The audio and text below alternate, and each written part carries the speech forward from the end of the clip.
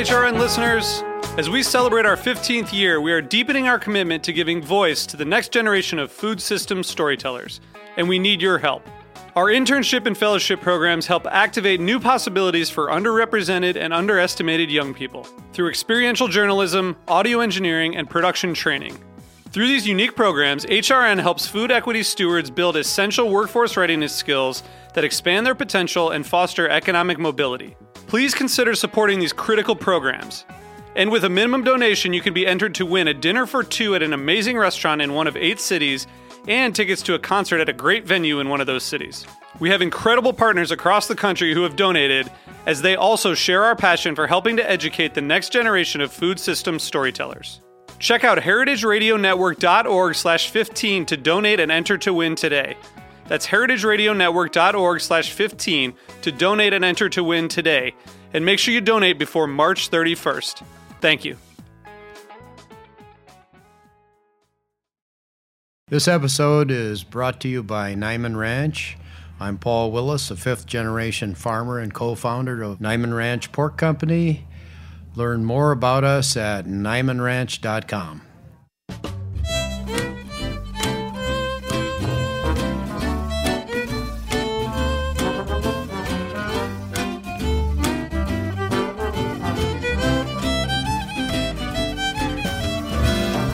Hello, and welcome to Cutting the Curd on the Heritage Radio Network. I'm your host, Elena Santagade.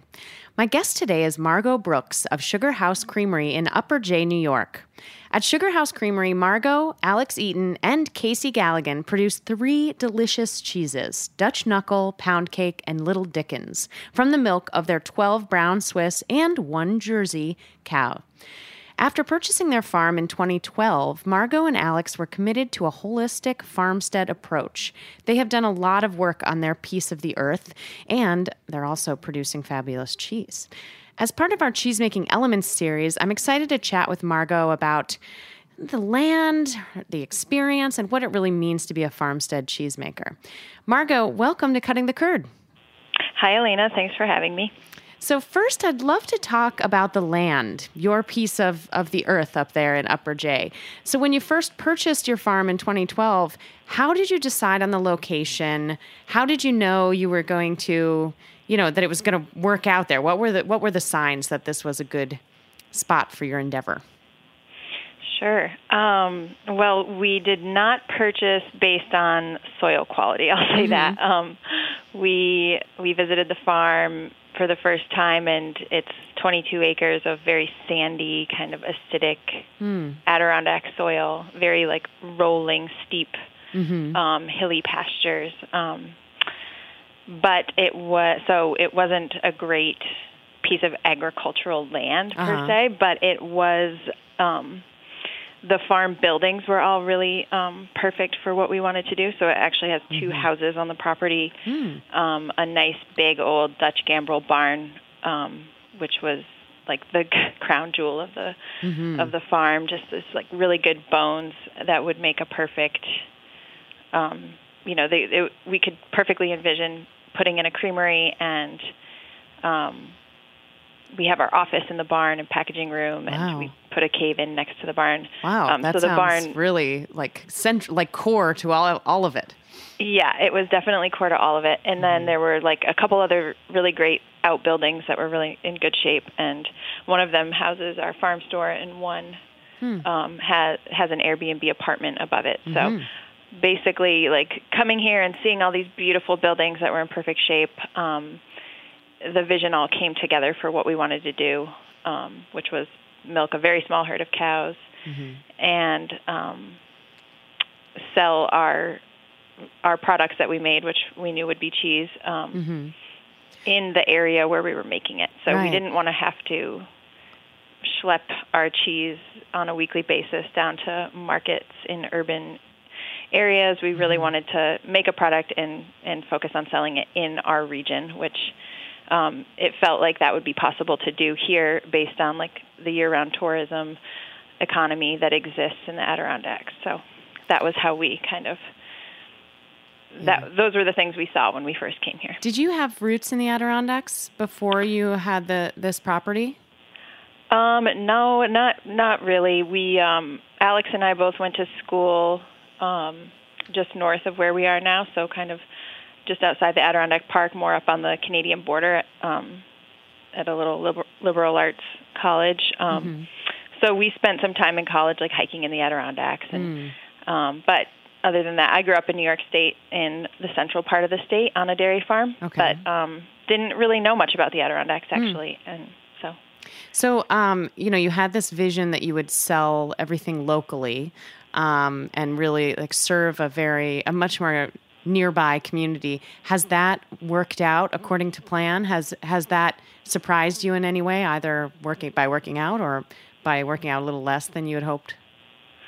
I would say we have been really pleasantly surprised by how well that's worked out for us. I think that the people who live in our area, a lot of them were hungry for a local food scene, so they had been kind of making these long treks across Lake Champlain to go to Burlington or Middlebury to buy really good local food in Vermont. And so by the time we came here, it was like just starting to take off, the local food scene, and we kind of hit it right as the wave was cresting, let's say. Nice. And so we, alongside of a kind of community of other fledgling farm operations, have really built that scene up. And so do you sell other people's products also in your shop? We do, yeah. We sell neighbors' eggs and meats. We have bread from a local bakery. We have yogurt from another creamery in Keysville. A bunch of other local products, honey, syrup. How long did it take for you to kind of build those relationships? Were people, you said that the food scene was kind of on the rise. Were people like catching wind of the fact that you were, open to selling other people's products too and kind of jumping in there? Or did you have to kind of convince some of your neighbors to be a part of that?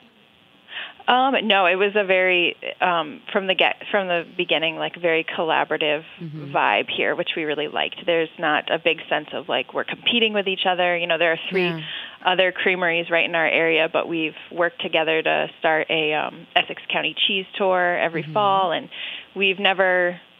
the farms here there's no sense of competition. It's like we're collectively building up the scene, and it's that like rising tide raises all ships approach, which has been very nice. That's so great.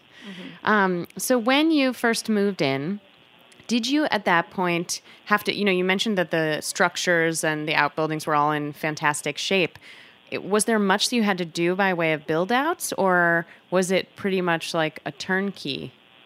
No, it was definitely not turnkey. So we had a lot to do, actually. There were, this great infrastructure in place in terms of like the bones of these buildings, but we had to do a lot of work to get to build out the infrastructure in order to milk cows and make cheese. So this farm hadn't been farmed in any real capacity in like 50 years probably. So the pastures were kind of overgrown. There were little trees coming up out there, so we had to work on those to get them opened up again. And then we had to build a milk house. There was no running water. There was no electric in the barn. So building out the whole space that would house the milk house, the creamery space, digging and putting in a cheese aging cave, putting in our whole office and packaging room. And then we built an entire second barn, which would house the cows in the winter, because the big Dutch gambrel barn that I talked about earlier was where we wanted to milk the cows, but it's where we also make our cheese, so we didn't want the cows living in that barn. We don't want a lot, we want to minimize kind of strong ammonia smell, and so the cows actually live all winter in another barn that we built, which is an open kind of freestyle format. And how are you milking the cows? We use machines. We have 3 machines, and we milk on a pipeline. That's great. So did you, I'm like amazed at all of the, like, sort of, even with those good bones, all of the work that you must have done to get everything up and running, how did you tackle it? Did you decide, I mean, was it sort of trial by fire, or was there a plan for, like, dealing with the land and that pasture piece, or, you know, then the equipment piece? How did you decide what to do when? Yeah. Well, it was just a lot of things that needed to be done, and it was definitely trial by fire. And also we have always had a lot of really strong support around us. So, you know, this isn't just Alex and I. I'm talking about his parents, who actually ended up moving here to help us from Arizona, where they were living at the time. So did they have a farming background at all? They don't. Alex's dad owned his own business that he started when he was in his 20s and built it up. And when Alex was was a senior in high school, he sold that business. So he had that business background that he could come in with and really help us on that end. And Alex's mom was a lawyer when she was before she had Alex, and so she had that kind of legal background, which was so very helpful. Yeah. Oh my gosh, free legal advice as you're starting a cheese business seems crucial. It is so crucial. And then my parents, of course, have the dairy farming background, so we had that. I mean, we just had the most incredible support around us. That's amazing. And Alex's parents also had a lot of experience with, like, flipping houses. They've done that a lot. They're very do-it-yourself people. They, you know, so they helped a ton with, like, the build-outs, the plumbing and the electric work that had to be done, and getting all these space, like building our Airbnb apartment, which we actually got our Airbnb spaces going before the dairy aspect. Oh, just because really? We needed some immediate income. Yeah. Have you found that, like, being a dairy farm and having a like full-blown dairy operation has changed the Airbnb business at all? Like, are people coming just to be in the wilderness, or do you get a lot of cheese people renting your spaces? It's a real mix, but I would say mostly it's people coming just to be in the Adirondacks, and they are like, oh, that's cool, we'll stay on this farm too. And so it's kind of cool. They get, like, that Vermont farm stay experience, but they're in the Adirondacks, so it's kind of like the best of both worlds. Totally. Yeah.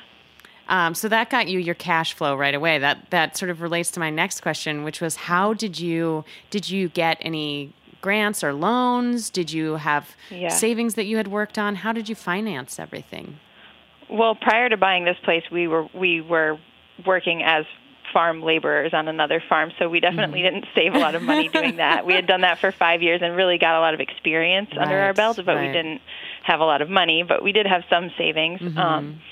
But we did have family help in buying the property, so we had a family loan, so we didn't have to take out a mortgage to buy the place. So we were loaned money by family, so we were able to then leverage the property to get startup loans, and we got those through just a conventional farm lender.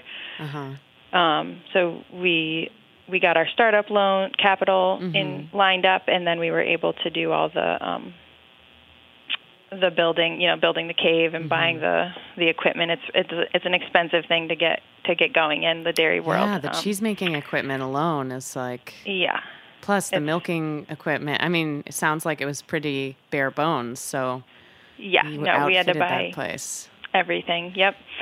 And I had another point to make about that. And we had off-farm jobs. When we first got here, we immediately got, I was waiting tables. Okay. And were you working full-time? Oh, my gosh. And Alex was working off-farm, like selling furniture at a fine furniture store.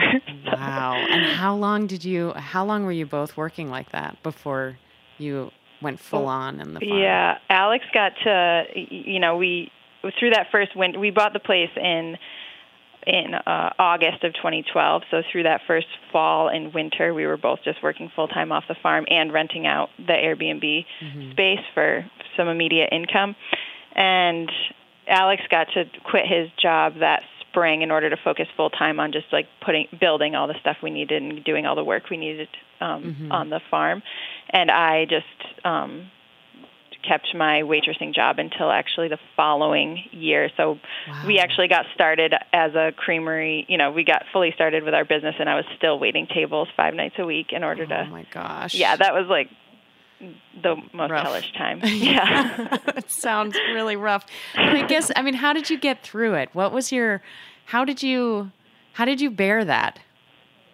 It was really hard. I think just having each other and really being focused in that, we've always been good at like when it's been the hardest, just stepping back and like supporting each other and being like, we can really get through this, and having that supportive family around us. And, and other, like I said, we moved into a community of young farmers that were all kind of in the same boat. So we had a friend who was, they had their farm, that just getting their farm off the ground, and she was going every night to a huge industrial welding job that she would do at night. She would work the night shift and do welding on subway cars, and then go and farm all day. So we had other friends who were in the same boat, which does help a lot, just to have that camaraderie around. Yeah, totally. Yeah. Was there anything, like any moments or any areas of the space that sort of brought you kind of like moments of peace during that crazy time, or any rituals that you were doing on the farm that kind of reminded you of what the end goal was? Yeah, it was just the reason we do this is because of those daily rituals. Like dairy farming has such built-in daily ritual. So every morning you get up first thing and you milk your animals, and you have that time where you're just like with your beasts and you're walking out to pasture to get them, and you have these moments where you're really reminded why you do the thing you do. And so that's always been the case. It was as hard as it was to do the waitressing and the farming together. It was easier than before we had the animals and I was just waiting tables, because I really felt disconnected from that thing, from the goal, basically, or like the life you were heading toward, I guess. Yeah. As soon as we got the animals in and I was connected back into that daily rhythm of milking the animals twice a day, it felt like, oof, we can do this. We can. Wow. Yeah. Oh, wow. Well, I'm so amazed, and I'm awestruck. But for now, it's time for a quick break. So let's hop out, and listeners, will be back in a moment with more from Margot.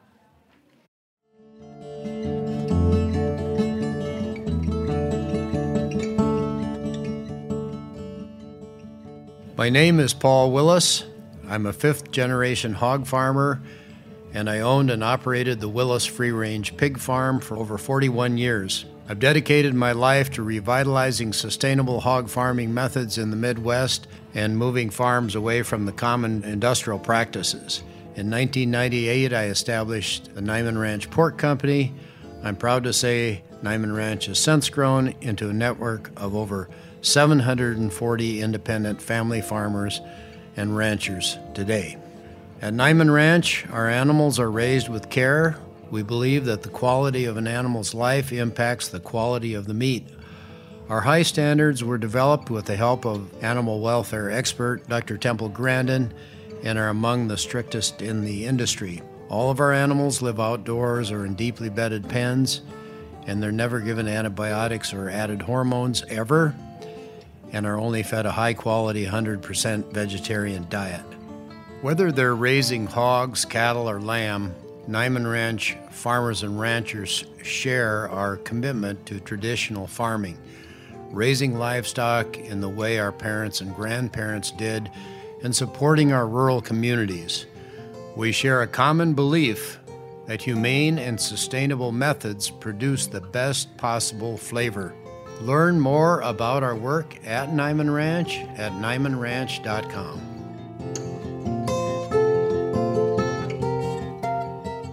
Welcome back to Cutting the Curd. I'm Elena Santagade, and I'm here with Margot Brooks of Sugar House Creamery. So, Margot, let's jump over and talk a little bit about the cheese, since we are on a cheese show. How did you decide what to make Were these, the three main cheeses that you make are all very distinctive styles. Was that always in your thinking about, the farmstead creamery business, or have those evolved in another way? They were pretty much there from the get-go. We knew we wanted to hone in on just a few cheeses. So we 3 seemed like a good number from the start. We knew that, trying to create a real diverse product line just seemed like it wasn't a good idea in terms of being able to really get some consistency in your product and focus on achieving real quality in those products. So we knew we wanted to just focus on the 3. And then we kind of just went for styles of cheese that we liked eating. That's a good rule. That's a good guiding principle. Yeah. I feel like. Yeah. So we kind of just chose the 3 styles of cheese that we really liked. The Little Dickens, which is this super soft kind of, I don't know, the way I usually describe it at a farmer's market is to talk about like a chev. It's kind of like the style of a short-aged chev, but it's cow's milk. So if people seem like they really know cheese, I'll talk about like Saint Marcellin or something like that, right? Or like a Robiola, right? Is what it's really like, but and then the wash-drying cheese pound cake that we make is kind of loosely based on Reblochon. Right. And Dutch knuckle, which is kind of that Alpine Appenzeller styled cheese. Although we refer to it now as an Adirondack mountain cheese. Oh, I love it. Instead of calling to the Alps, we were inspired by the Alps, but it's its own thing. It's you have your own mountains there. Yeah. You can claim it as your own. I love that. Yeah. And so do you feel like those 3 cheeses, in terms of being a farmstead operation, how have you seen, how the animals are doing, what they're eating, different seasons? Like, how are you seeing that play out in the cheeses themselves?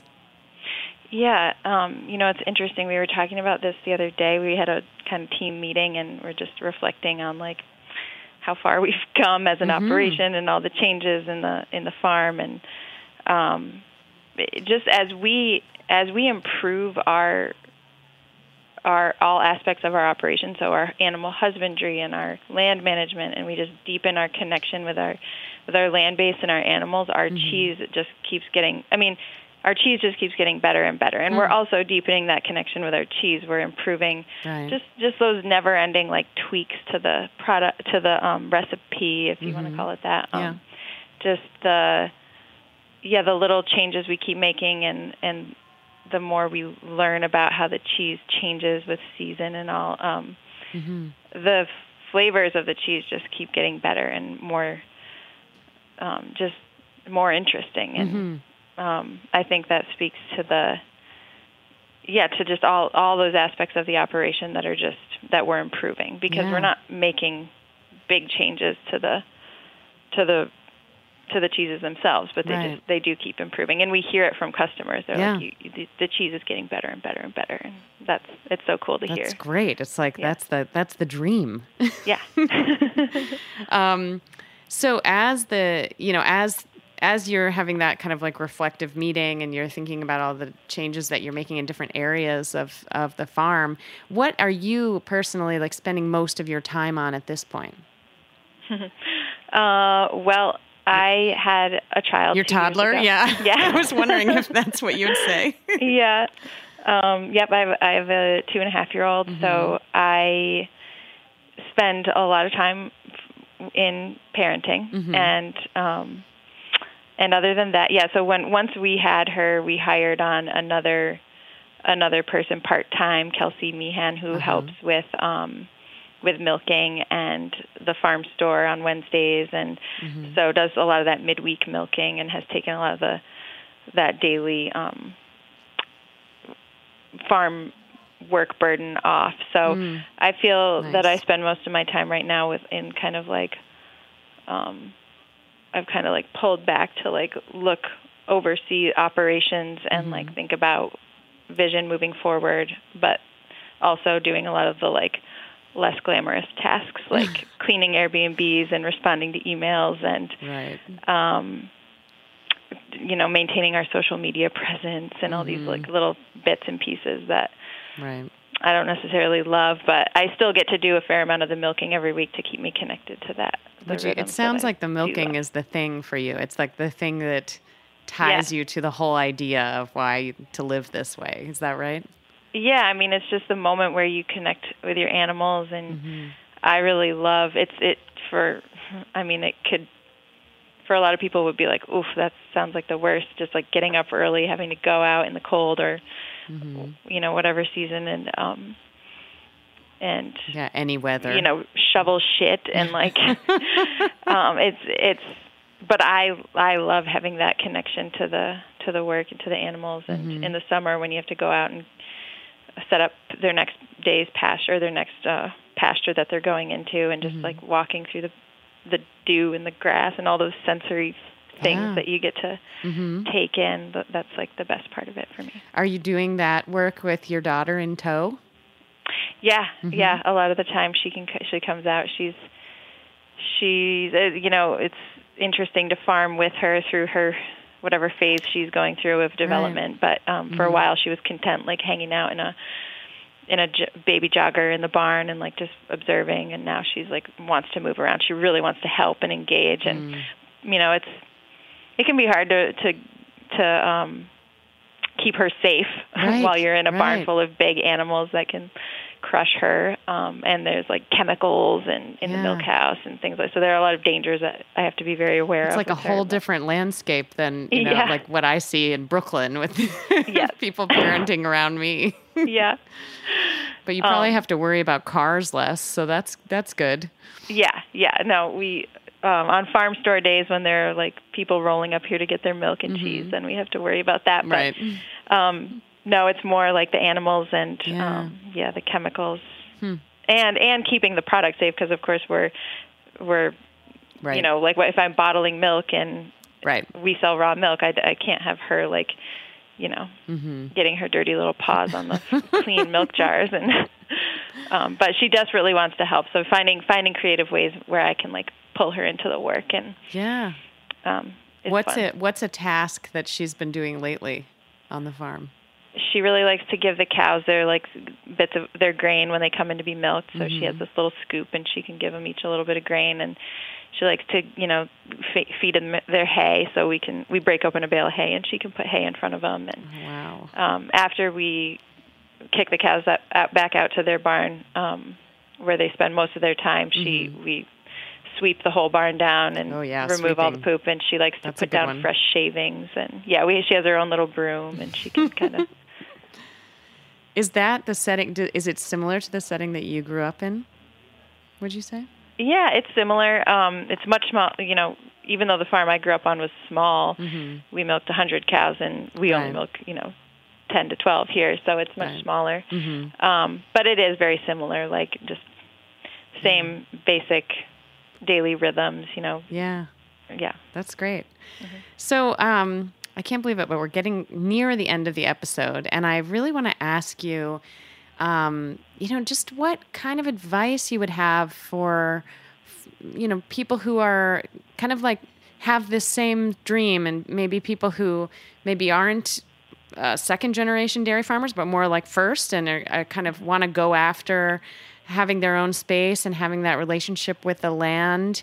Do you feel like there's anything, I don't know, what's the like, you were successful because, how would you end that sentence, or say like the one thing that really made a crucial difference was, that, what are those elements of it? Yeah. I think that we worked for almost 5 years on another farm, and I think that was insanely necessary. Like an apprenticeship almost. Yeah, exactly. Yeah, really spending time, because I think it's easy to think, I don't know, just to think you can do it for a couple months or even a year. But we spent 5 years working somewhere else, and that was really, you really realize the longer you do it, the more you realize you don't know. Right. And I think that after about a year, there's this weird thing that happens where you're like, oh, I got this. But then the longer you actually keep doing it, the more you're like, oh, no, I did not have it. Like, there was a lot more. I could see like a funny comic where it's like 1 year, like, we're masters. We could do anything. Like year 3, like, we know nothing. Yes, exactly. We have everything to learn. Yeah. And then by year 5, you're like ready to try out doing it on your own. I like that. Yeah. Well, that's great. And what would you say? I don't know. I think the biggest challenge that people face when they're trying to pursue these dreams is the money piece. Yeah. And it's definitely interesting to hear that you worked. You had this time period where it just was crazy with working other jobs, and that you connected with your community. Did you feel like it was easy to connect with other people who were going through the same thing, or did you kind of reach out or try to find those other folks in any specific way? It was fairly easy. We're pretty good at reaching out and finding other people. But we've been lucky to land in a community that's also really welcoming, and they, I think right off the bat, people reached out to us, and there was another farm who were invited us over to dinner and invited other farmers over to come meet us. It was just very welcoming, and there's just, I think that I'd say that tends to be the case within the kind of small scale regenerative farming world that I've seen. Yeah.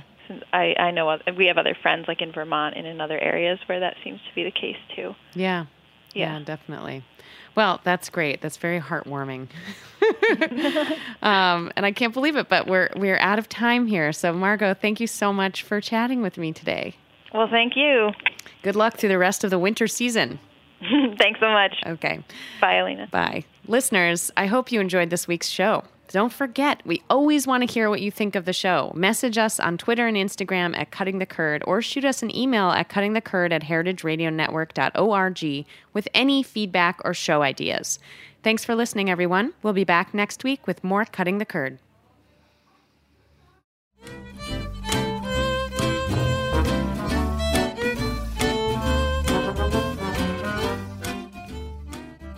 Cutting the Curd is powered by Simplecast. Thanks for listening to Heritage Radio Network, food radio supported by you. For our freshest content, subscribe to our newsletter. Enter your email at the bottom of our website, heritageradionetwork.org.